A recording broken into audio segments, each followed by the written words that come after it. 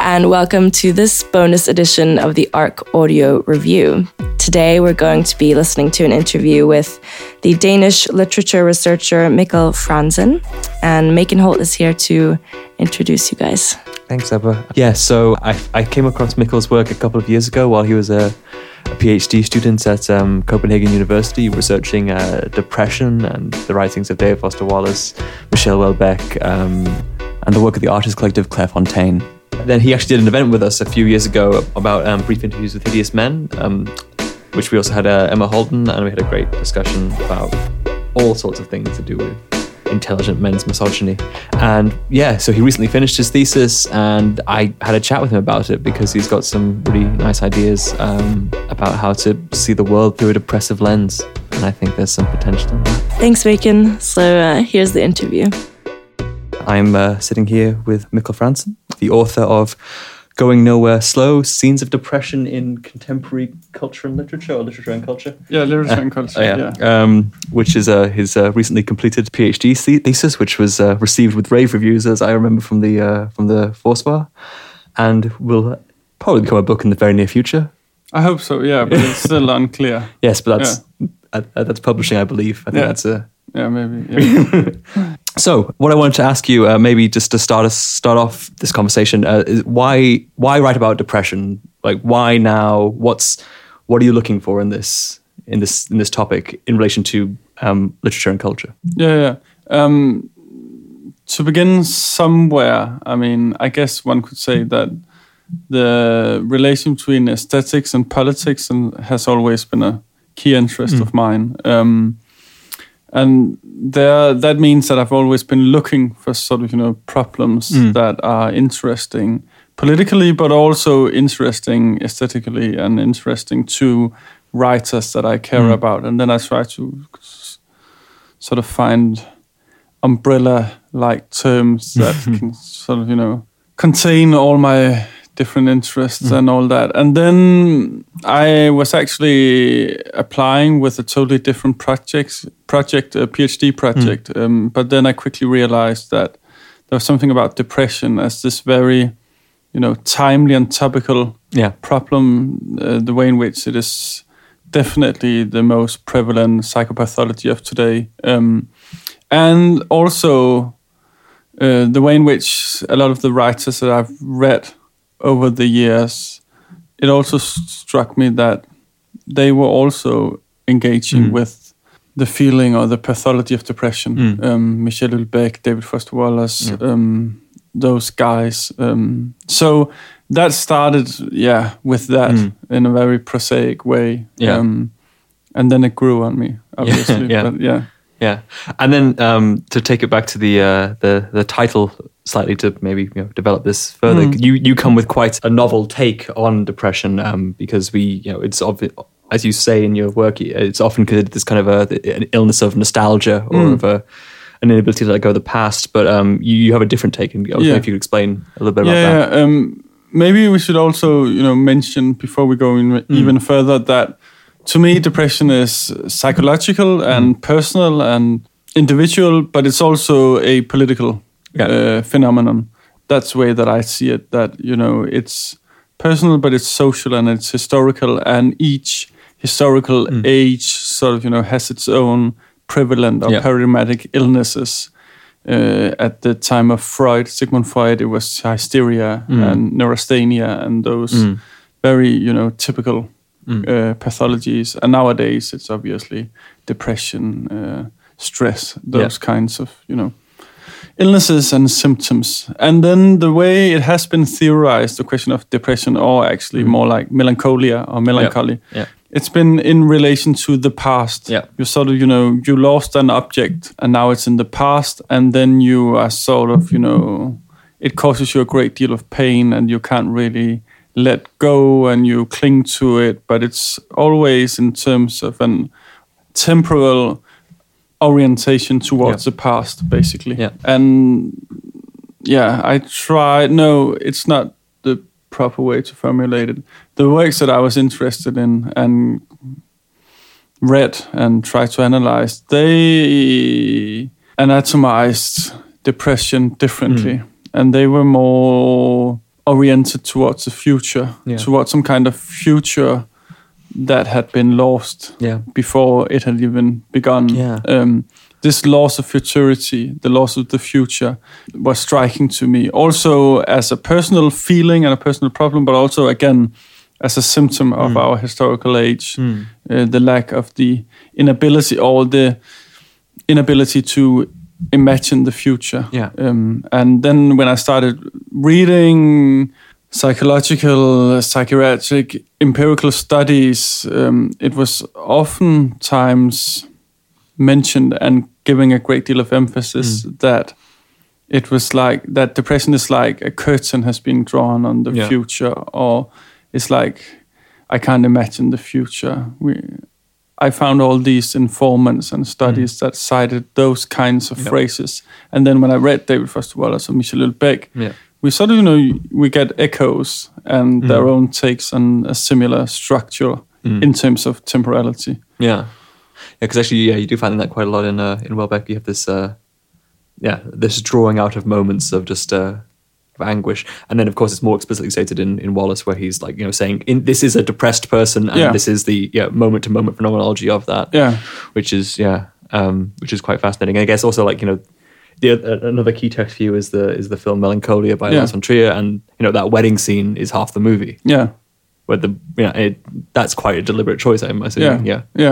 But I mean, in terms of Wallace, there is this one person in his magnum opus, Infinite Jest from 1996, where we have this clinically depressed young woman called Kate Gombert, and she's on suicidal watch, so-called. She's tried to kill herself 3 times, I guess. And then she's, at the psychiatric ward, and the doctor comes in, and she's like cuddled up in her bed, sort of, like a baby, I guess. And then he asks her about her condition as she's explaining it to him, and he doesn't really get it, and he can't really understand. And then she's saying, I don't really like using the word depression. It sounds like I'm one of those self-hating types that are feeling blue and looking out of the window and feeling sorry for myself. And I'm not like that. And depression is not a state, it's a feeling, and it's a feeling of horror. And then he says to her, Kate, but remember, this feeling has come and gone over the years, right? And then she's saying, well, when you're in depression, you forget. Then it feels like that this feeling of horror is all there is and all there has been and all there will be. And you feel the second they are, dragging themselves along, and they are full of pain and horror, and the seconds just keep on coming, right? And you don't have any future. It feels like you can't imagine things being any different than they are right now, and right now is living hell. So, and I mean, to me, he's certainly the best in describing the phenomenological experience of being depressed. And it's quite an intuitive thing, because you just imagine to yourself, like, when you're not ill with depression, but just like a severe cold, you can't imagine not having a cold anymore.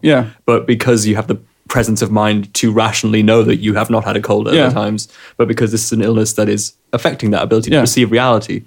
But I guess also that gets onto the next the point perhaps, is that how this you take this to be a lens through which to understand culture. Can you say a bit about that? I had this sort of double interest. I was interested in trying to understand how the world looks at or upon depression. I mean, the way that depression is viewed, the status that depression has today, the way in which it is pathologized and viewed as being almost immoral.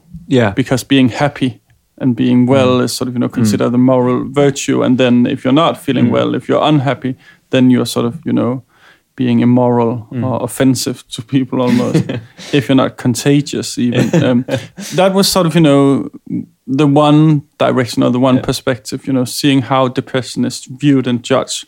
But the other question, and that was perhaps the more interesting one to me, was how the world, and that question was the opposite one, how the world looks from the depressive point of view. Right. Which kind of worldview emerges, which kind of criticism even does the depressive experience contain? And I mean, going back to Freud again, he has this great wordplay that is, preserved in the Danish language, but it's not in the English language. He's talking about the klagen and the anklagen of the melancholy patient. It's sort of, the complaints and the accusations. Yeah. But to Freud, he was always saying that, okay, you can easily hear a person suffering from melancholia accusing the world of being a terrible place. But to Freud, that always said something about the depressive patient, him or herself. Yeah. And to me, I was more thinking, well, what if there is actually some truth in those accusations? And what if they are not expressions of, the interiority of the depressive subjects, but what if they are, statements about the world that we need to take seriously? And then recently I read this book by a Danish author called Ursula Anker Olsen. Her book is called Krisehæfterne, the crisis... Evening? No, Hefter is like pamphlets or something like that, right? Yeah. Where she's talking about grief, and it's not to compare grief and depression, but she's saying that there is a wish in grief. Yeah. There is a pain and there is a complaint and there is an accusation, but there's also this wish. You long for something. And that was also interesting to me. I now, in retrospect, realized, trying to understand what kind of wish, what kind of criticism you find in the depressive experience. Yeah, because I don't know if that makes sense. No, it does make sense. And I think what's really nice the way that you frame it in your work, where you're saying that this doesn't mean the depressive person is a seer of truth, but they have a unique point of view, which allows for maybe certain intensities to be highlighted while others are diminished, which are the ones we are told to pay attention to. And I think that the point about the wish is particularly interesting, because I think the way you also frame depression is there's a disappointment about it, which means there was, even though it doesn't work linguistically, an appointment which has been lost. And I think that's and again, which ties back, I think, here to your notion of temporality, because there was this imagined expected, which is always, well, not always, but has been lost. And I think that's a very fascinatingly tight theory. It's working quite well there.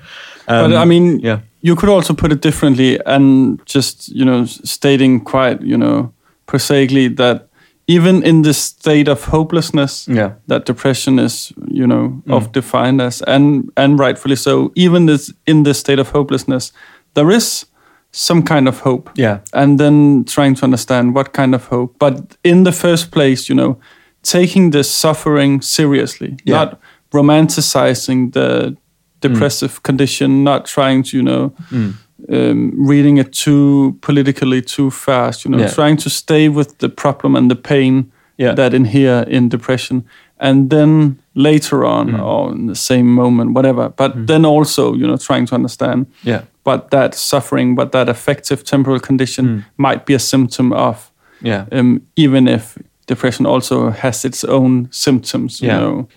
Yeah, I was fascinated by one remark that comes up in your thing. I don't know if you remember writing it, because these things are long, but you quote Andrew Solomon talking about how, going back to the discussion we were having about Freud, about how it's the sensation of loss, which is the thing, and that you are far away from your object. And I think there's a fascinating kind of but maybe a little bit anti-Lacanian turn in this, as they're saying that you're right on top of your object of desire. You're intimately experiencing it. Yeah. And that is where the disappointment almost comes in. Yeah.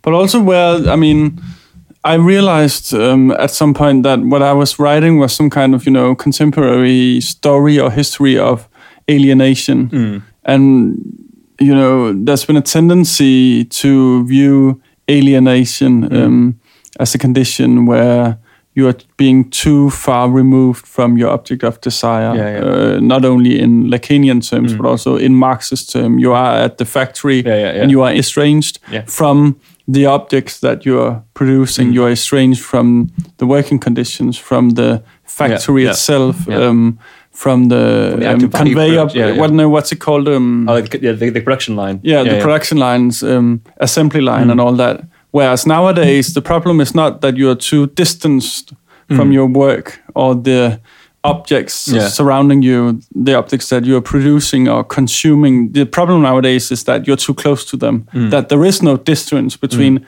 life and work, between what you're doing at home and what you're doing at work. There is no distance between you and your phone or your screen that you are in front of which you're working, producing. And I thought that depression highlighted some very interesting things about that particular condition in a post-Fordist society, or whatever one might want to call it.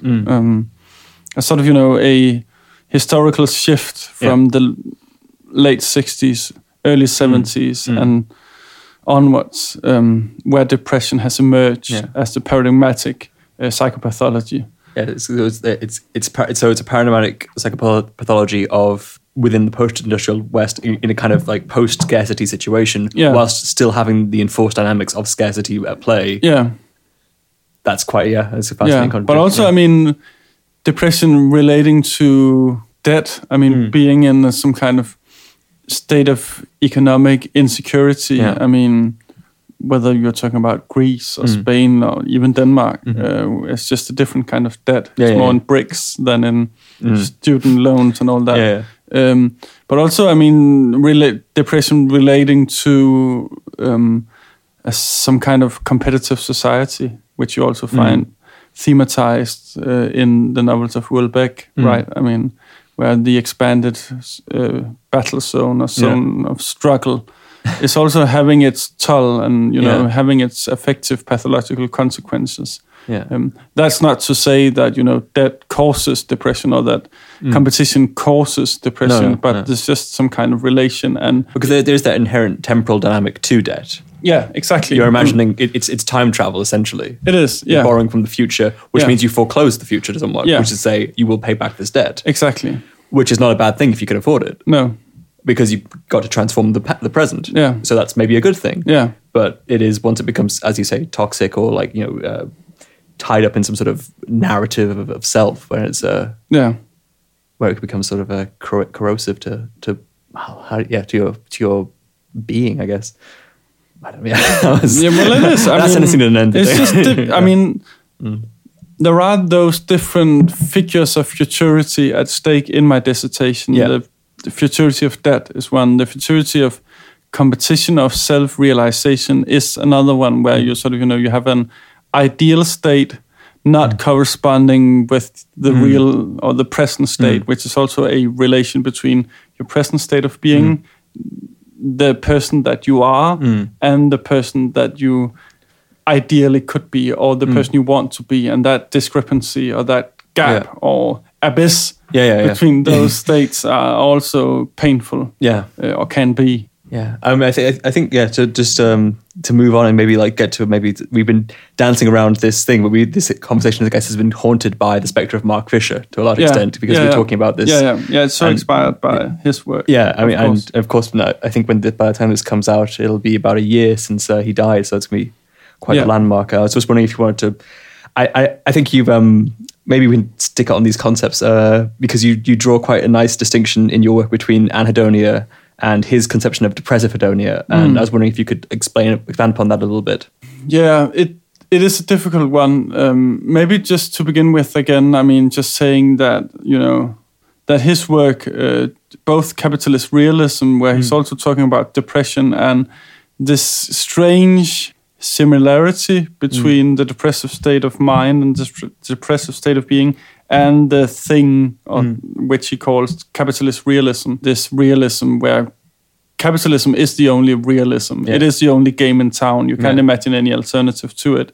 And that kind of, lack of this kind of... End of history sort of syndrome. End of history syndrome, this kind of, the collapse of the imagination and all that is also what, unites depression and capitalism in a horrifying way. And then from that book from 2009 and up until Ghosts of My Life, which was a much more personal, essayistic book where he's talking about the lost futures and the spectrality or hauntology of that. I mean, the ways in which you're sort of, you're haunted not from the past, but from the future, and not from the future, but from a future that has been lost in advance. And those ghosts that are, that were tormenting him also. It's very clear in the essay in that book on Joy Division, where he's talking about this band who are both haunted at once by the wartime experience of their parents, and this sort of the crumbling of a dream of a social democratic future,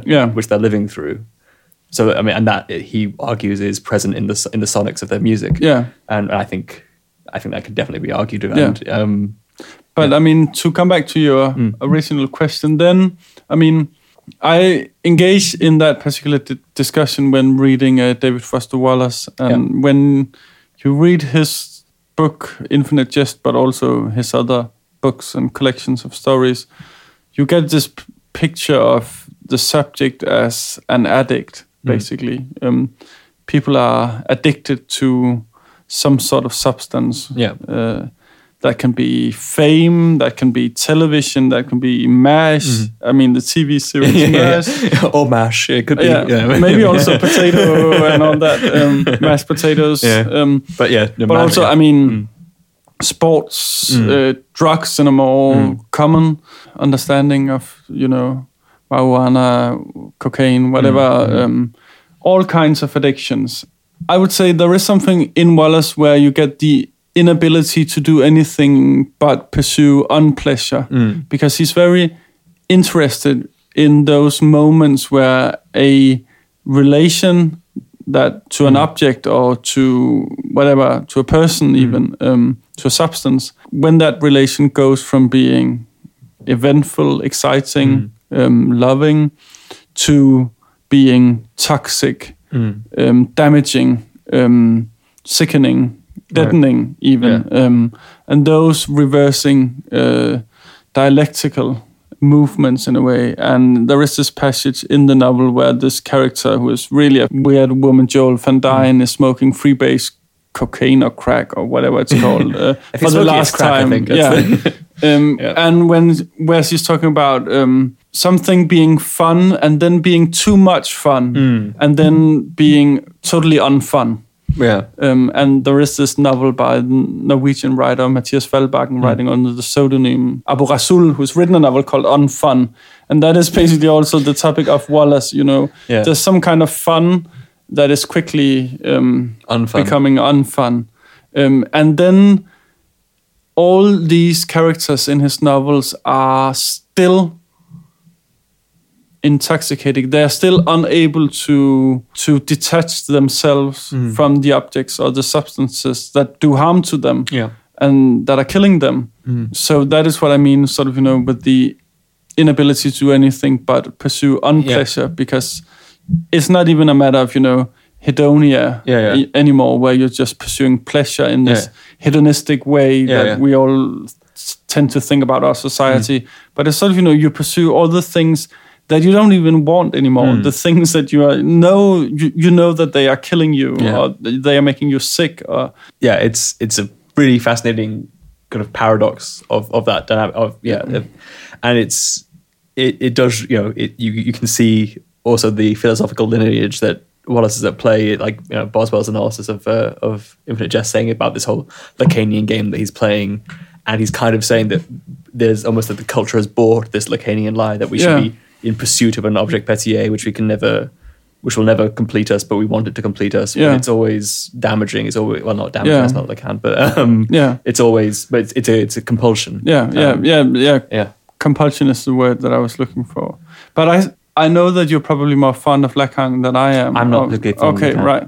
No. Then I can say this with a clear conscience. But I don't think that the problem that Wallace is diagnosing is the problem of you're desiring an object or things, but then you don't really get what you wish for. There's still a lack. I think the problem that he is, diagnosing is that you get precisely what you wish for. You get precisely what you want. And that is what the problem is. The problem is not that you don't get what you want. The problem is that you do get what you want. And that is what is, destroying people in his. But then is that getting what you want is that you were not ever working with the perfect knowledge You know, you weren't working with the knowledge to know that what you want is not necessarily, again, this sounds very preachy and conservative, but not what you need. Yeah. But I mean, there is this moralism, conservatism, maybe in Wallace, that is, I mean, that would definitely, you know, put Lacan off. And be totally foreign to his way of thinking. But also, you know, you worked also a lot of Deleuze and Guattari and that kind of schizo-like thinking. But that is also entirely alien to that kind of, you know, just, I mean, go along with it and just, you know, just be a schizo.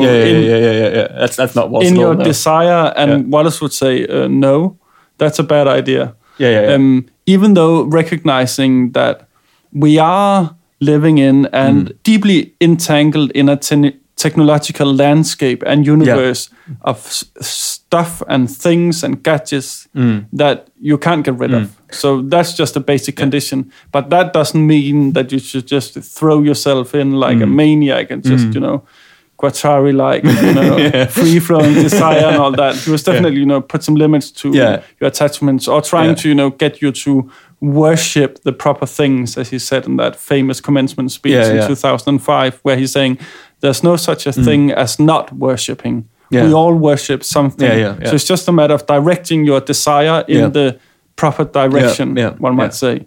And that is, that's the, I guess the polemic element I found with Wallace was that, but also he has these two things because his moralism on one hand means that he's got this tendency towards a sort of normative statement, which is not the end of the world, I guess, because we live by them, and it's, you know, we don't have to pretend it's 1972 forever. But at the same time, also that sort of the maybe not the conservatism itself, but the moralism at least gives him this generosity in the writing, which certainly I think opened because my work is again on popular music, and the typical kind of Marxist critical analysis of popular music is this is all shit.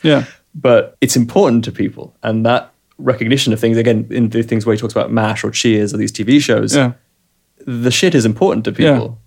And that's important to know, to recognize. That is definitely, I mean, because it's so easy to ridicule, you know, people's desires and people's attachments, saying, oh, you're suffering from capitalist illusions, or you're suffering from false consciousness, or the things that you desire are shit and it's rubbish and it's popular culture. And he was like, not the first, but I mean, definitely one of the writers that I know of that was sort of, you know, very attentive towards the banal and idiotic problems of, you know, basic, I mean, that sounds idiotic. I can hear that. But, you know, I was almost saying, you know, common people or common man. But also, I mean, he kept a lot of self-help books in his private library that was, I mean, made not public, but it's possible to Texas. Exactly. And I was really struggling with the question of self-help ideology and self-help books and therapy and therapeutic wisdom, or the therapeutic function of literature even, that is, you know, for so many decades has been totally something that you do not want to touch within comparative literature or cultural criticism. You cannot talk about therapy or the therapeutic function of art. I mean, that's just a no-go, right? And I was trying to, you know, maybe a bit provocatively, but I mean, trying to rehabilitate or trying to, you know, revisit that notion, because it seemed important to Wallace. And I was trying to go along with his way of thinking and why he kept the book Flow, the psychology of optimal experience by the Czech thinker with the impossible name, Mikhail Csikszentmihalyi, something like that. I've known it once. And I've read it, and he annotated the books very carefully. It's just, I mean, pinks and yellow colors and notes and all over the place. And I was like, why has he read that? What is that a symptom of? Why is he, I mean, and I think on the one hand, it was because his pain was so deep that you become desperate. You need, I mean, you would accept anything that works. And that also shows in his preoccupation with, you know, what's that called? NA and AA. And his, you know, of course you can ridicule those kinds of, you know, treatments for people who are addicted to alcohol or narcotics, and saying it's just another kind of religion and they're just brainwashing people and they're doing this and that. But he was really trying to understand that those processes, but also, you know, taking them seriously, trying to say, but what if they work? What if they work? And what if it doesn't matter how they work? Yeah. And I think that kind of thinking grew out of his depression and his desperation. Yeah. But it's still important to take that issue seriously instead of just And I think that has been the default mode of so much cultural criticism and critical theory, just denouncing those kinds of books and saying it's rubbish. But if you say that, then you're also saying that so many people's problems are, not worth considering in a way. And I think his works really taught me how to, trying to think about that. Well, here's that wonderful provocation when he quotes the one of the older members of AA when they say, your best thinking got you here. Exactly. Which again, as you're reading this book, you're thinking yourself quite smart because you're reading this quite difficult book. Yeah. Oh, shit.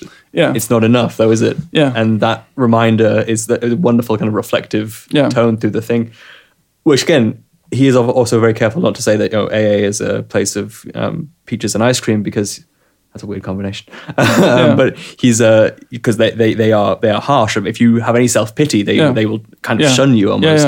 But he is saying that when it works, that has worked. Yeah.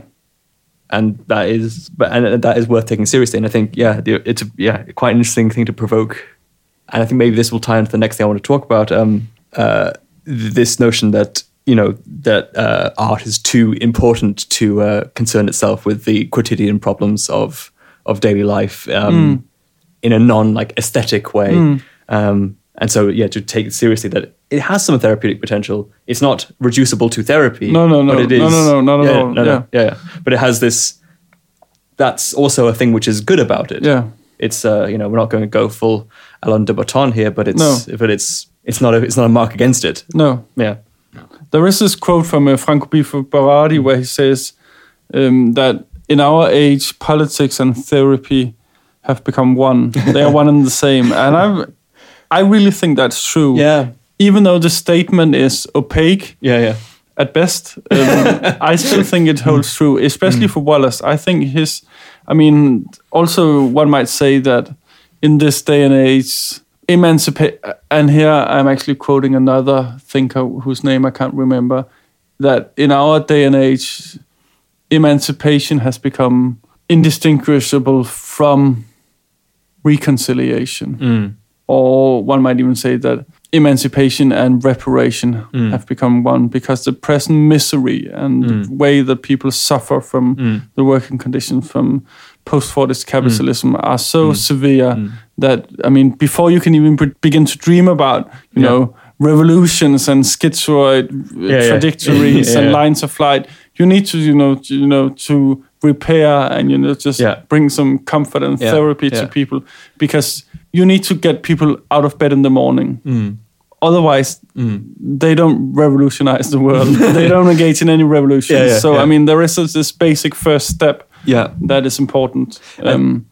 Also, even on and then other levels of that, because there was yesterday we were just recording the book club podcast and we're doing the Sellout by Paul Beatty. Have you read it? No. It's a fascinating book, but also that level of it's mostly about Black America, really, and it's there's that level of reparation there, which is the systemic problem here is it's measurable, it's and then add to that, then you get a whole sense of a set of other pathologies based on very, very material circumstances, which are centuries deep. So I want to try and move it on to this. Sorry. It's fine because it's all too painfully fascinating. That's the problem.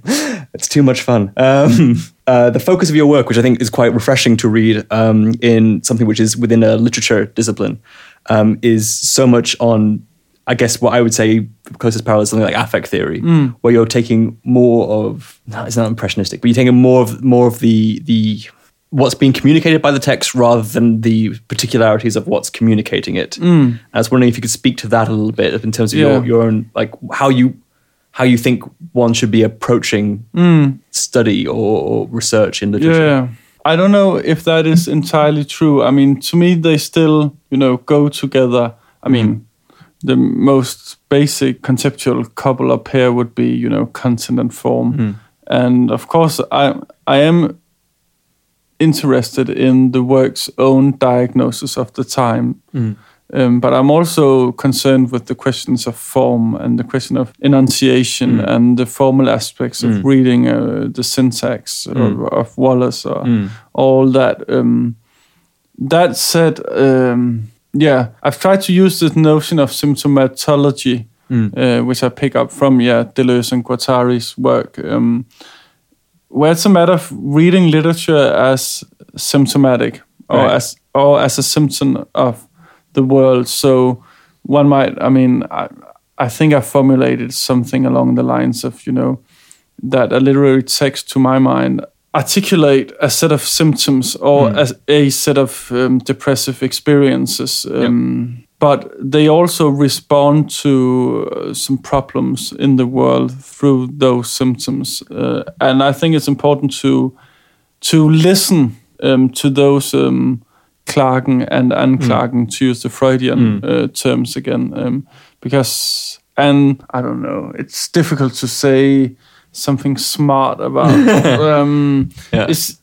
Because I don't want to sound like someone who's just, like Georg Brandes or someone who's, preaching that literature should engage with the world and in a very, like naive way. Almost reactionary, I guess. So it's still more complicated than that. But on the other hand, it's also true that I tend to read literature or art that concerns itself with, the world of today or problems that are pertinent in their own way. But that problematization that I think that one might argue that art can become a procedure of problematization can take numerous forms, and that can be a very explicit content-like based, rendition of the world of today. But it can also be, it can also take the shape of more formal investigations into problem of gender and language, whatever. It's just but. I don't know if that's very helpful, but I think, because the way that I tend to think of it is that sometimes I read a book and I'm just very aware that I'm looking at a very precise diagram of a very particular situation, and that usually loses my interest. Although people find a richness in it, and I'm not saying it's bad, but when I prefer reading books where there's a system at play and I can see that there's moving parts to it. So if I feel like I'm looking at a very static model, which might be superbly detailed, I don't know, maybe it's because I'm instrumentalizing it too much, but I feel I can't get anything out of that. Maybe I should look a little harder. Maybe there's more fractal structures in it. But the presence of systems is what I think is fascinating to me. But then, I don't know what that... but I mean, one might add to that the material that is at play in my dissertation is not, popular culture as such. I mean, you can easily, or one might easily imagine a similar work being done on a much more broad and variety of depressive works, from TV series to computer games to whatever. I mean, there's still some kind of, literary or artistic quality to the works that I deal with, which are also, 4 chapters and 4 artists in a way that are, high art in a way. What I want to say that all, I mean, dealing with that kind of, art in a general sense, always, complicate things in a good way. And it makes it hard to, just read something very simple, a message out of something. And then I've also figured out that I've always also, all over the last, 5 to 10 years, been very concerned with artists or especially writers who are reaching these various dead ends or cul-de-sacs in their own works, which I find a very interesting place from which to analyze, but also, I guess, I'm not the artist, but it could also be an interesting place for an artist to stay. That place where you sort of, you reach a dead end in terms of, you're going so far with this particular project, this project that Wallace has has with, I don't know, the therapeutic function of fiction, or the empathetic, is that the word? Powers of literature, which is, it sounds ridiculous. Yeah. But then going along, and then you are trying to go along with that, but then you also realize that the author has maybe also realized that there is a limit to that project, and that it reaches a certain paradoxical state. And I found that really interesting to work with, where you can sort of feel that this particular artist cannot come any further, that there is a limit to his or her project or ability to go further. And that also accounts for not the drama, but the narrative of the dissertation, where I read Houellebecq to begin with, and then I sort of, observe that there is a limit to his fiction. And that brings me to Wallace. And then I found this dead end to his work. And that leads me on to Clairefontaine, a much more political, left radical project. And etc. So that's That's really fascinating. So literally all of the works that you were looking at had no future. Yeah. Almost. Okay, that would be I've never thought about that. But I should have. Oh, well, I mean, there's the and you're going to draft the conclusion of the book, right? I mean, you have time. There's still time. I think we should probably wrap it up here, because we've got lots of stuff here, and we could probably be here for many hours, which we shouldn't do because it's late. But I was, before I would let you go, I was wondering if you could recommend some books that we could stock here. So probably within the non-Scandinavian languages, if that's possible. Yeah.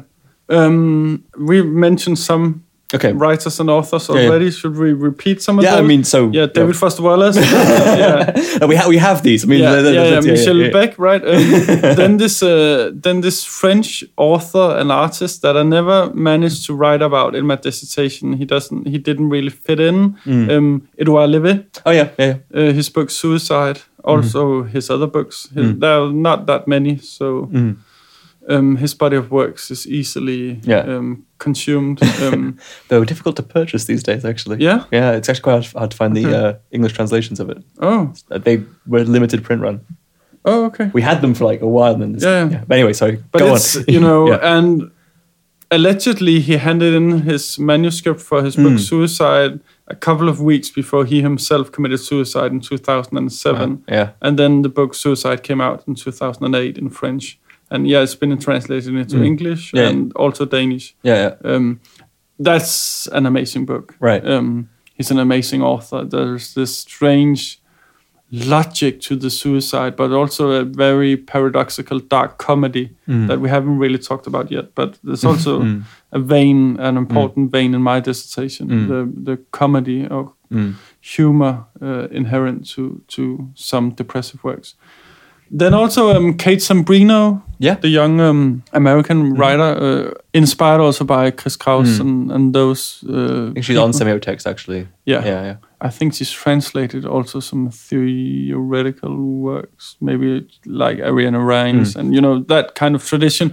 But her work, Green Girl, about this American expat in London, or this young green girl. Living and working in London in this mall, and she's like, sort of depressed, and it's a very good book. And maybe if we have one theory book. That's a good question. Just one, or seven. I think that Mark Fisher's books are worth reading, and they are a pleasure to read. Actually, Capitalist Realism is it's a wonderful afternoon you can spend with that. And also, but I also think Ghosts of My Life is really good. Then Franco Bifo Baradi's books, who also inspired Mark Fisher's work. Definitely.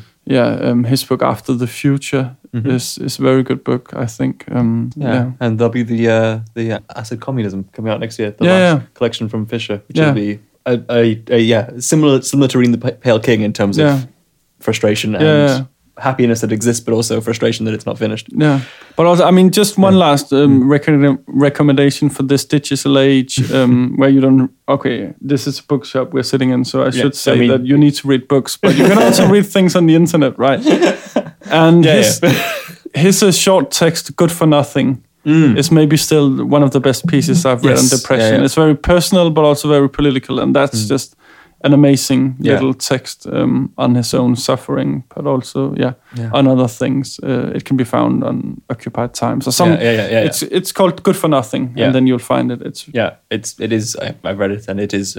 It's powerful. Yeah, I think it's that folding of the personal and the quite large political projects into it, which is just fascinating and doesn't feel false, but also feels urgent. Yeah. Thanks so much for doing this, Mikkel. Yeah, it's been a pleasure, Mikkel. Yeah. Thanks a lot. Thank you so much for listening. You guys can find more great audio content on arcbooks.dk.